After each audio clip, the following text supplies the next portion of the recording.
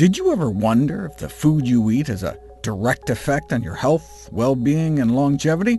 Well, I'm here to end that mystery. You are the food you eat. Welcome to the Nutrition Facts Podcast. I'm your host, Dr. Michael Greger.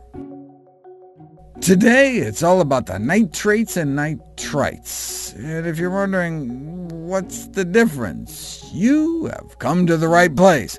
We start with a story about the effect of processed meat on lung function. Recently, the World Health Organization classified processed meat, also known as cured meat, bacon, ham, hot dogs, lunch meat, sausage, as definitively cancer-causing in humans. As if that's not enough, high processed meat consumption has also been associated with increased risk of dying prematurely from all causes put together, and is a risk factor for several major chronic diseases such as type 2 diabetes, coronary heart disease, and stroke. But what about lung issues like asthma? Nitrates are added to processed meats as preservatives to preserve their pink so they don't turn gray, keeping them less rancid tasting, and to prevent the growth of diseases like botulism. But put that same sodium nitrite in the drinking water of lab animals, and they develop emphysema. They nearly all developed emphysema. But that's all the scientific knowledge we had on the subject coming into 2007 until this study, which found that frequent cured meat consumption is associated with increased risk for developing diseases like emphysema in people, too. Chronic obstructive pulmonary disease. Eating it like every other day appeared to triple the odds of severe COPD. But it was just a snapshot in time study, so we don't know which came first, the sausage or the COPD. For that, we need prospective studies to follow people over time, and the big twin Harvard studies in both women and men both found that the risk of newly diagnosed COPD increased with a greater consumption of cured meats. Currently, we now have studies involving hundreds of thousands of people showing that higher intakes of processed meat were associated with a 40% increased risk of COPD. It comes out to like an 8% higher risk of COPD for each hot dog you eat a week, or each weekly breakfast link sausage. What's going on? Yes, there are advanced glycation end products, so-called glycotoxins, that may be pro-inflammatory. There's the saturated fat that can also trigger inflammation in the airways. The high salt content can present a potential risk for lung inflammation, or the increase in systemic inflammation in general. But the reason attention is focused on the nitrites is because nitrites may actually be one of the mechanisms by which tobacco smoke causes diseases like emphysema. Yes, cured meats are the principal source of dietary nitrites, but nitrites are also byproducts of tobacco smoke. One of the main constituents besides the carbon monoxide and nicotine are nitrogen oxides that are converted in the lung to nitrites.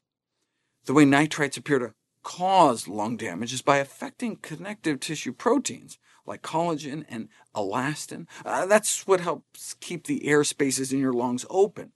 But nitrite can modify these proteins in a way that mimic age-related damage, including the fragmentation of elastin. With that much lung injury, it's logical to assume processed meat consumption could also exacerbate the disease of those who already have it, and indeed, cured meat consumption increases risk of COPD patients ending up back in the hospital, about twice the risk for those eating more than average, and it appears the more you eat, the worse it is. Regarding lung health, processed meat intake has been associated with a likely increased risk of lung cancer, a decline in lung function, and chronic obstructive pulmonary diseases. But what about asthma? High processed meat consumption has been associated with higher asthma symptoms as well. We knew about the higher maternal intake of meat before pregnancy, potentially increasing the risk of wheezing in our children later on, based on a study of more than 1,000 mother-child pairs. And we're not talking about aspirating meat into your lungs and being misdiagnosed with asthma. those who ate the most cured meats were 76% more likely to experience worsening asthma than those who ate the least. Since obesity is a likely risk factor for asthma, though maybe the influence of the meat is just indirect by contributing to weight gain, that might be a small part of it, but the main effect appears to be direct, suggesting a deleterious role of cured meat independent of weight. Put all those studies together, and processed meat intake appears to be an important target for the prevention of adult asthma in the first place. Even if you don't have any lung issues, processed meat consumption was negatively associated with measures of normal lung function, while fruit and vegetable consumption and dietary total antioxidant capacity was associated with better lung function. But wait, you say, I just eat all natural, uncured hot dogs with no nitrates or nitrites added, in all caps. But if you magnifying glass the small print, it says, except those naturally occurring in cultured celery juice. See, to avoid saying they added nitrites, what they do is add something that has lots of nitrates, like celery, and a bacteria that converts the nitrates to nitrites. So they are adding nitrites. They're just straight-up duping consumers. We didn't add any nitrites, except, of course, for all the nitrites we added. We care about your health, so no nitrites added. Who wants pepperoni with nitrites? So we just added lots of nitrites. We would never add any nitrites. Now, just let the piggy picture distract you from the fact that we just lied to your face. Hormel was my favorite, except for those naturally occurring in seasoning. Pretty slick. Europe doesn't allow this kind of consumer fraud, demanding manufacturers explicitly label it as containing nitrites. You can't even call it natural. When Consumer Reports put it to the test, they found the nitrite levels in all the products was essentially the same. So no nitrites doesn't mean no nitrites. Consumer Reports and the Center for Science and the Public Interest have petitioned to stop this misleading practice. Nitrites are nitrites. Their chemical composition is absolutely the same, and so are the health effects.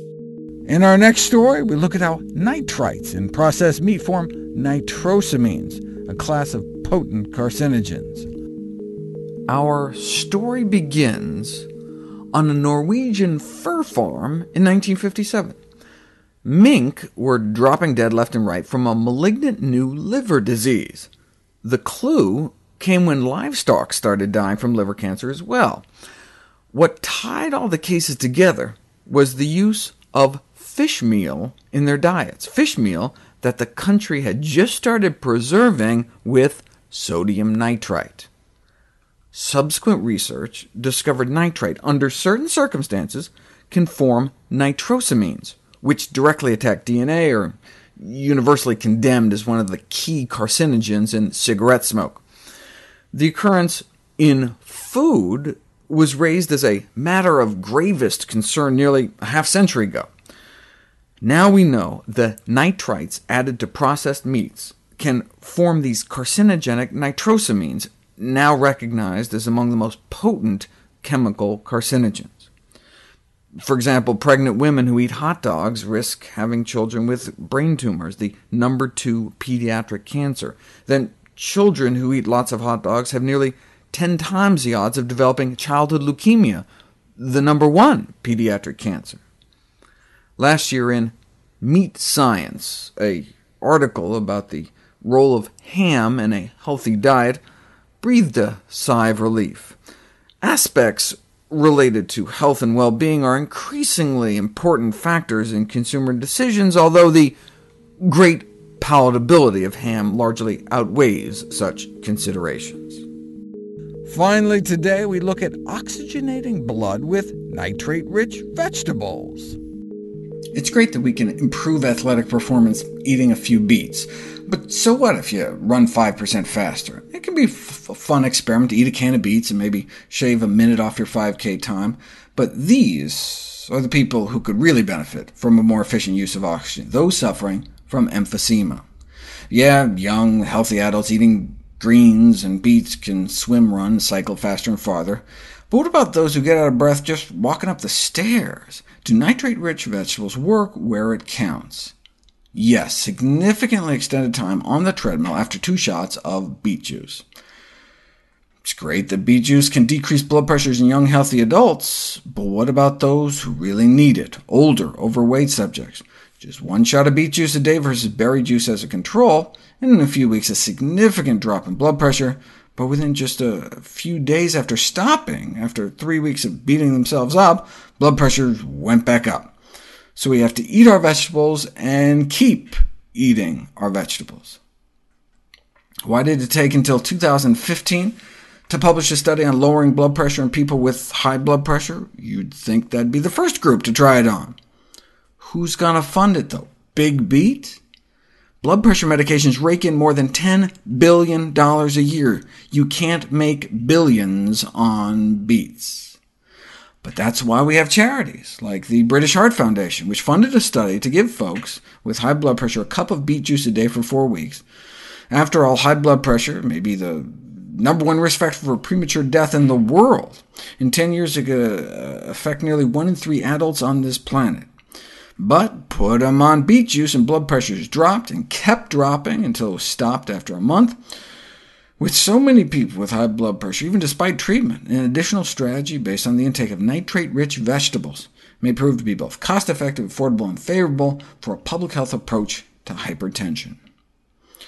What about those with peripheral artery disease? Tens of millions with atherosclerotic clogs, impairing blood flow to their legs, which can cause cramping pain in the calves called claudication, due to lack of blood flow through the blocked arteries, severely limiting one's ability even to just walk around.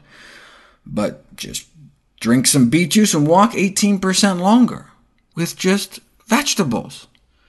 The nitric oxide from vegetable nitrates not only improves oxygen efficiency, but oxygen delivery by vasodilating blood vessels, opening up arteries so there's more blood flow. I'm surprised beet juice companies aren't trying to position themselves as veggie Viagra. It could certainly explain why those eating more veggies have such improved sexual function.